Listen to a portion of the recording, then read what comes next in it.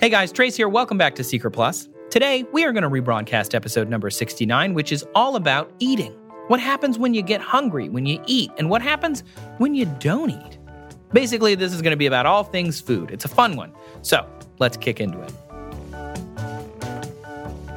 So, first we need to go through what happens when we eat food, which is funny because when I was in biology in middle school, we had to do an oral exam where we walked through the process of what happens when you eat a carbohydrate or a protein or a sugar or water, and you drew a card, and then you got to pick one of those things and walk all the way through it with Dr. Shooks, my biology teacher. Now, it was really awesome to get water because that one's really easy, but you're going to understand all of this a little bit better in a minute. So, every day we eat food. I mean, most of us eat food every day. But why? We eat food so we can stay alive, right? Simple answer. It's a little more complicated than that if you dig into it. Basically, food is the building blocks of life. It is the nutrients that keeps our body running and helps us grow, and we literally use the components of food to build out our bodies. We're constantly making new cells and excreting fluids all throughout our bodies, and all of that stuff that we do. Every hormone, every chemical doesn't just come out of the ether. It's made from the stuff that we put into our body through our mouth. Now, our body does things that make us want to eat. We evolved to eat. It's something that we do.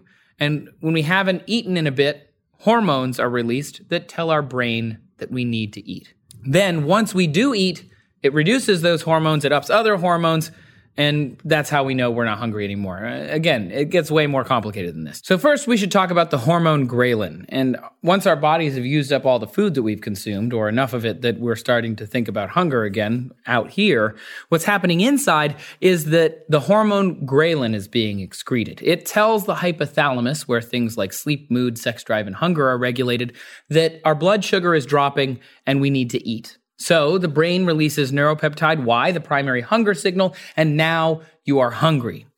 But being hungry doesn't really tell you what to eat, right? You have to crave something. I mean, you don't always have to. Sometimes you just want to shove food in your face, especially when you're real busy at work, right? But chances are you are craving something pretty much every day.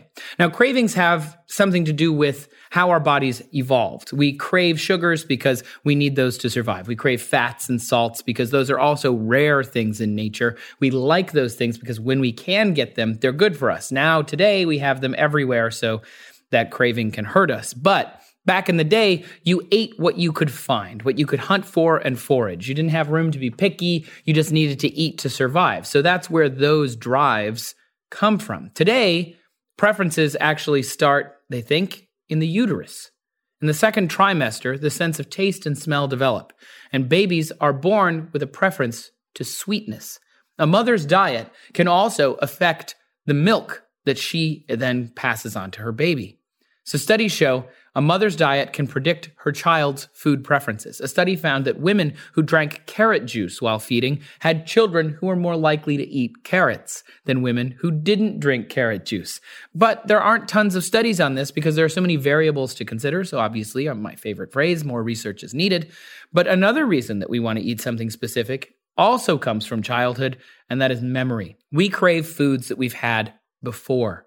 Our brain is telling us we enjoyed it once. We can have this again, right? This could come from repeated experiences. You know, the more you eat something, the more you're going to like it for the most part. But it also could come from memories of textures or smells or something that makes you happy. Birthday cake, French fries with your dad or your mom or something. We also have aversions to certain flavors coded into our development, like how babies love sweets. They don't like bitterness. Some people eventually develop a taste for bitter foods, but others don't. It kind of comes with the territory. The reason is sweetness indicates sugars. Sugars are something we need. Bitterness indicates foods that might be off or not as good for you, according to research that scientists have done. So that might be why we don't like it. However, you can learn to like it. Where you put the food that you want to eat is also very important, and what happens in there. So once you've decided you're hungry and you've decided that you crave something specific, like an apple, you have to take that apple and you have to put it somewhere. Fun fact, chewing your food is important. I know that sounds crazy, but it's super important. You have to chew your food so that it can be mixed in with saliva. Saliva, by the way, Fun fact that I discovered recently when I did some genetic testing, you have to fill up a vial with some of your saliva. Saliva is not always clear. We think of it as a clear liquid, but it's actually opaque. It's produced by salivary glands, and it's made up of water and mucus and electrolytes and enzymes, and it's the beginning of the digestive process.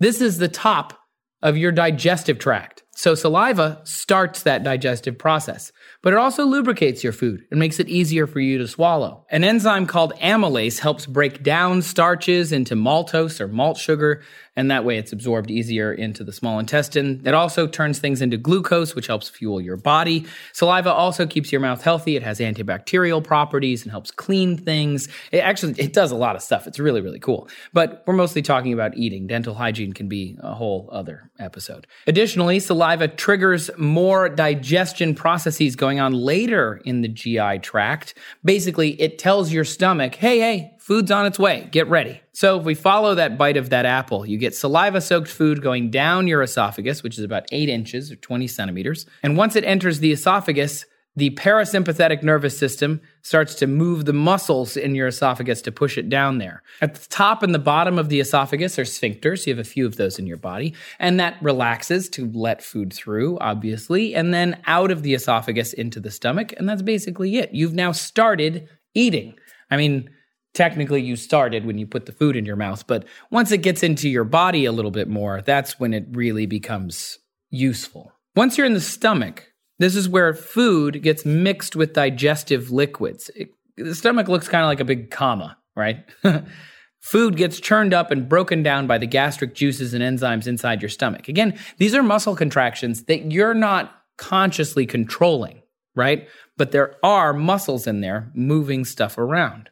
The main enzyme inside of your stomach acting on your food is pepsin. You make 3 to 4 liters of gastric juices every day. And just like saliva breaks down starch, the gastric juices break down your proteins. Hydrochloric acid is secreted in your stomach as well. That helps kill bacteria and further digest your food. It also secretes a mucus inside of the stomach that clings to the walls of it so that acid and all those enzymes that are working on the food don't also work on your stomach. It's very smart. Good job, body.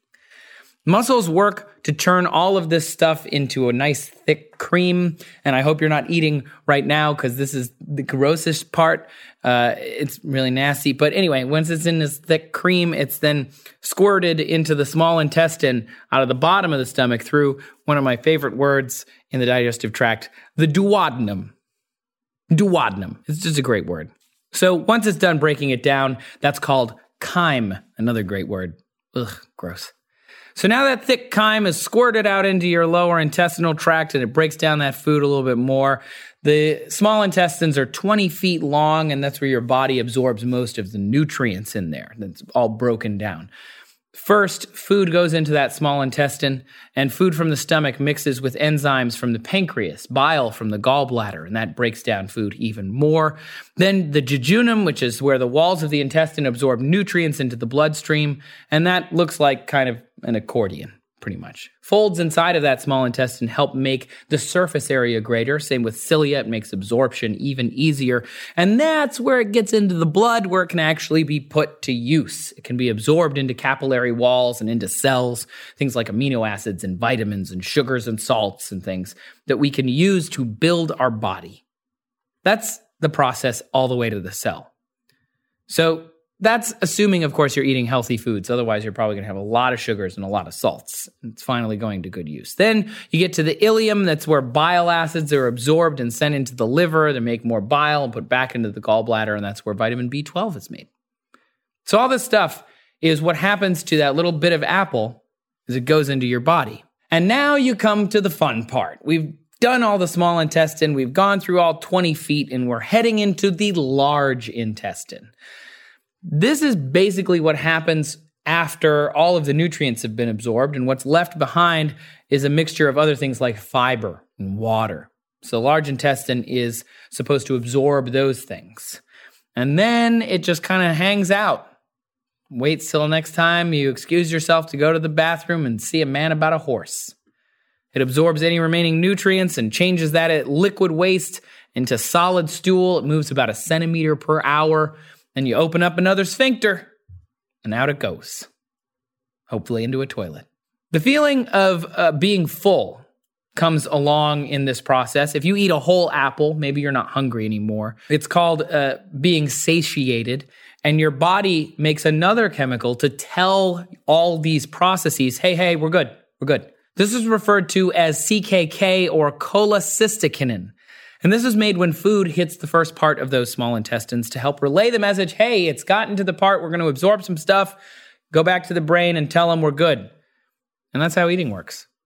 That's why you're hungry. That's what happens when you eat. Something a lot of people don't think about, but if you really sit down and stare up at the stars for a minute and think about your body, we're sort of just like a tube. There's a big tube. It's weird. Anyway, we don't have time to go into all of the different hormones and all of the different enzymes that are acting on the food throughout this process. Sorry, Dr. Shooks. But we thought you would enjoy taking that journey through the human body, especially, thinking about how that apple becomes poop. That's pretty fun. So now you know what happens when you eat something, but what happens when you don't eat something? If your body starts telling you, hey, can you eat? And you're like, nah, bro, I can't. What happens? When you eat food, your body takes these delicious things into it and it breaks it all down and absorbs nutrients through the small intestine and turns that into energy that's sent to your cells. But your cells still need energy even if you aren't eating. They have to break stuff down elsewhere in the body and go to your storage units and break down everything that's in there. We all have hunger pangs. That's a big deal. It's not actually hunger pain, it's pang. Get it right. Also, you don't chomp at the bit, you champ at the bit, which is related, but it just has to do with pronunciation. I think it's important to pronounce things right, because champing means chewing and not swallowing. Chomping means swallowing. Anyway, hunger pangs are that feeling that you get when you are hungry, that pain that you get. You feel it in your stomach. It's a muscle contraction that causes it. And remember how we talked about how the stomach processes food, it mushes things up and stuff, churns it, mixes it with juices and fluids, breaks it down, all that stuff from yesterday? These muscles do that when there's no food in there. They do that all the time. These contractions are what gives you the pangs. One researcher found this out by swallowing a balloon attached to an air hose. He inflated it in the stomach, measured the contractions of those muscles. Actually, kind of crazy. But that's what gives you hunger pangs. It means that you need to eat. This is also what causes your stomach to growl. Sometimes it's so loud that our camera guy can hear it in the microphones. Because I'm hungry. I'm a hungry guy. Your stomach sometimes will churn and those muscles will move stuff around and make noise. But when it's full of stuff, you can't hear the noise. And also because you like words, and we like talking about specific words here on D News Plus, the growling is called borborygmi or borborygmi. It's actually an onomatopoeia. It's a word, sounds like a sound. That's another word. Gosh, you're getting so much out of this. The contractions happen about every hour until you eat again.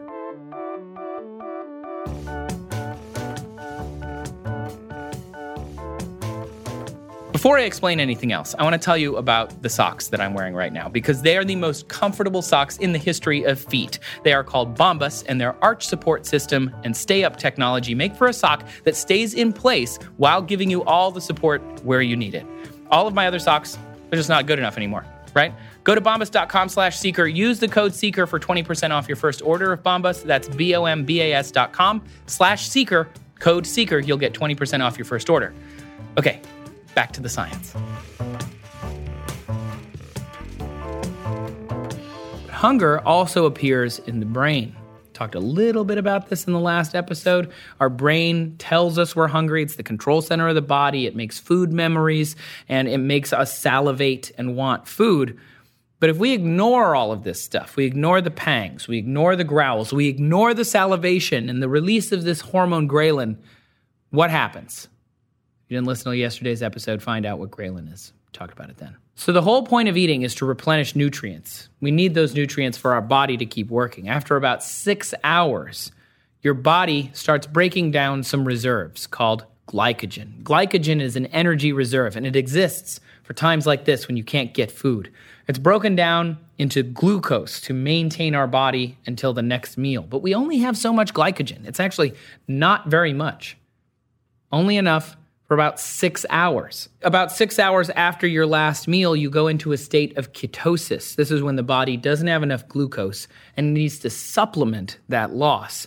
So, because it can't exactly lash out and find something somewhere else, can't go run to the store, it has to find it elsewhere. And where it goes is to your fat cells, which is why if you Google ketosis, a lot of dieting websites come up and things, because fat is broken down into something called ketone bodies. The fat has to be broken up. That fatty lipid is too big. It can't be used by the body in that form. But if we break it down, then we can use it. It can't cross the blood-brain barrier as it is to fuel the brain so you can keep thinking and functioning and try and find some food. So hopefully you're doing that. So once fat is broken down into ketones, they're small enough to cross the blood-brain barrier, and that keeps your brain going. Now, if you continue to not eat, by day 3, 30% of the energy to your brain is from a ketone. By day 4, 70% of your energy is coming from that, and your brain will need to lower the amount of glucose that it will need to function, because now it's a serious issue. This is an emergency. By day 3,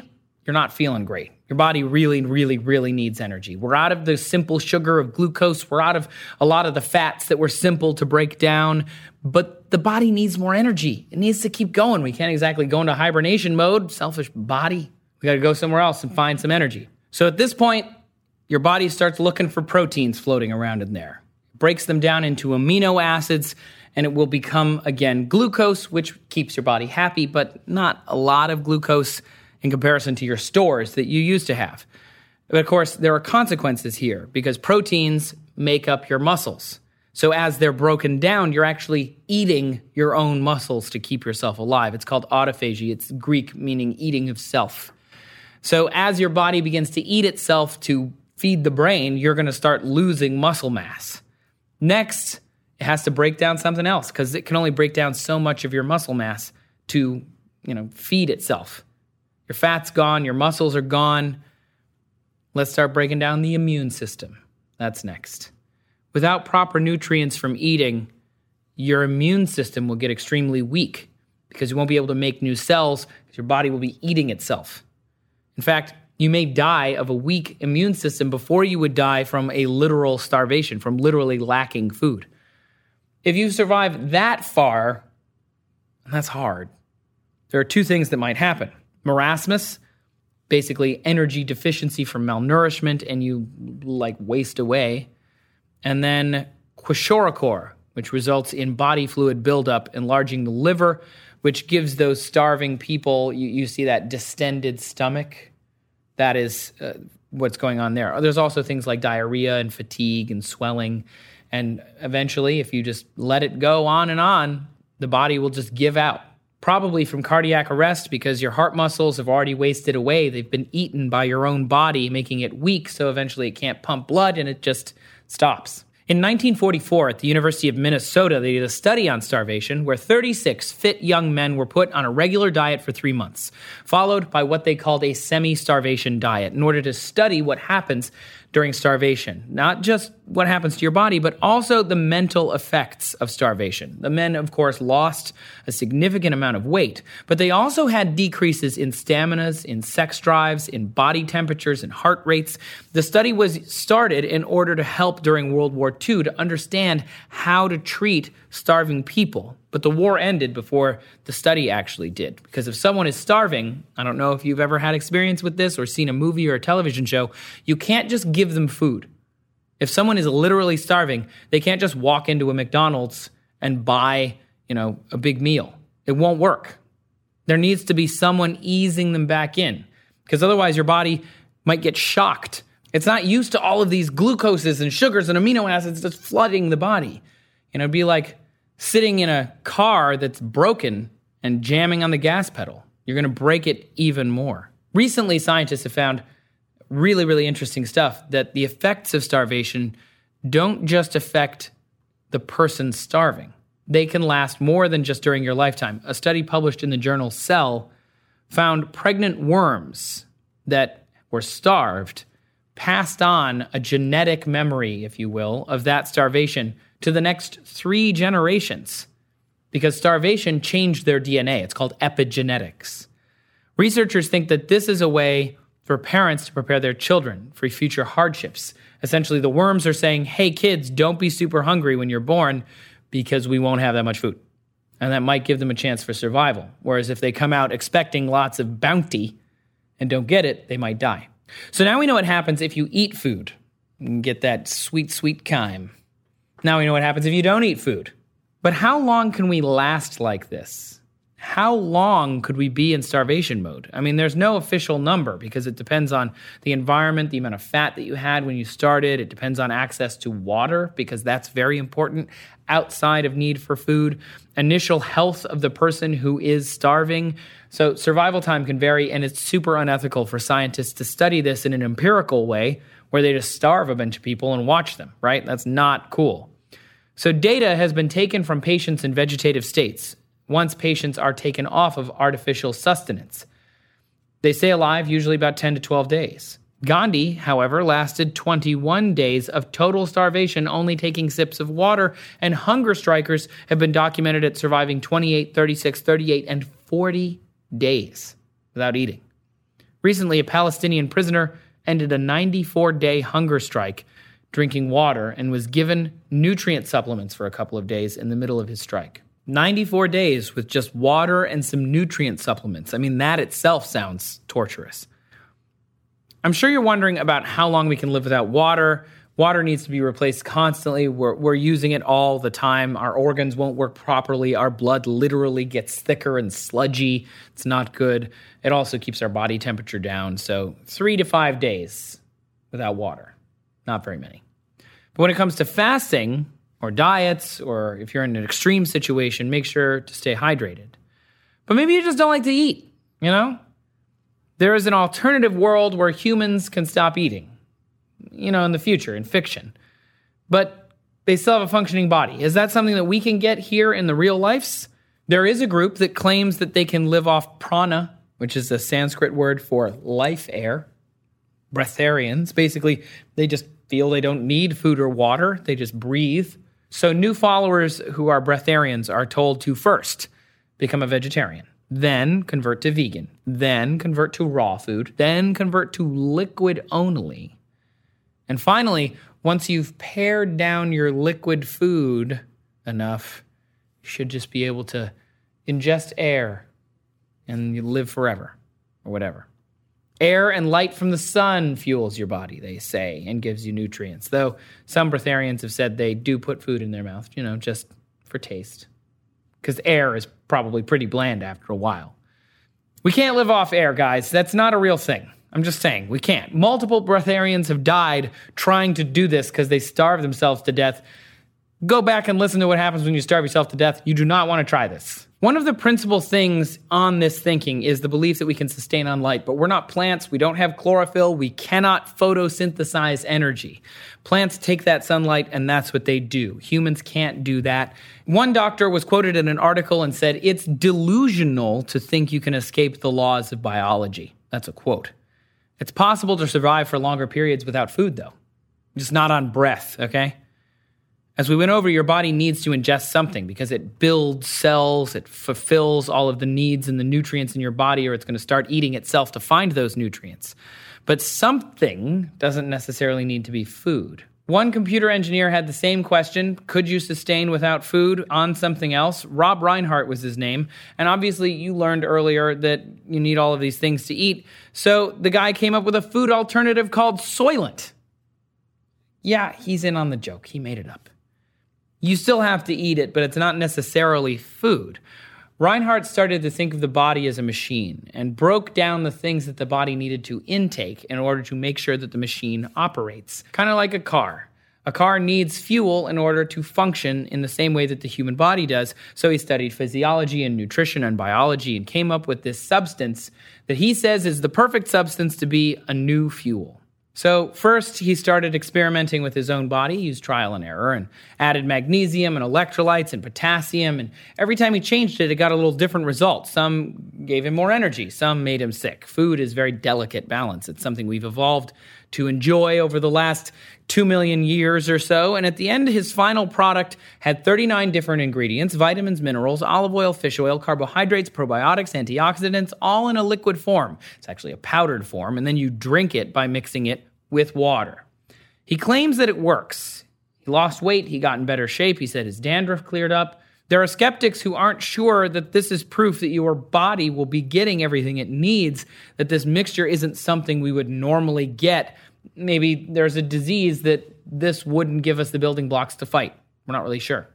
People began to try it, and one writer tried living off it for a whole month. We only tried a week, and people were like hangry all the time, guys. All the time. People were mad all the time. It was crazy. But the writer concluded that, yeah, it made him feel fine. But not eating affected him socially. It's hard to walk around, meet friends. You don't meet for a meal because you don't eat. In a world that ate real food, this guy felt like an outcast. We like variety in what we eat and variety in our flavors. Soylent doesn't have those things either. You just drink a shake all day.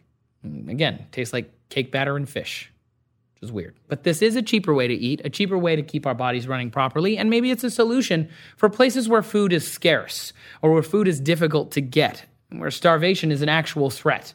They can send Soylent in and potentially help those people out. The idea is nothing new. I mean, look at like futuristic television shows, cartoons, and movies from the 40s and 50s. People would eat a pill and they would be okay for the day. That's sort of the promise of something like this. But people who are doing this because they have to, that's not really the same, right? Hospitals, they make sure that you eat. There are different types of diet shakes. There are all sorts of different ways that you can ingest calories and nutrients without eating food. But eventually, you might still need to have a meal of some kind. Even the guy who invented Soylent admits that sometimes he does eat. Because it's not really a food replacement. He says sometimes he does like to eat socially, but he doesn't do it all the time. Our body still needs nutrients. And if that means eating, steak and potatoes or broccoli and cheese or whatever it is, we need to do something. There's no magical pill or breathable vapor or light source that can deliver all of these nutrients into our body like food can. And if we don't eat, our own body starts to eat us, which is kind of crazy. Thanks so much, y'all, for hanging out with me here on Seeker Plus. I really hope you loved this episode. If you did, please leave us a rating, share this podcast with your friends, and if you have comments, come find us on Twitter @Seeker. You can find me out there too @Trace Dominguez. Make sure you come find us in all our other shows on YouTube and Facebook as well. I'm Trace. Thanks for listening.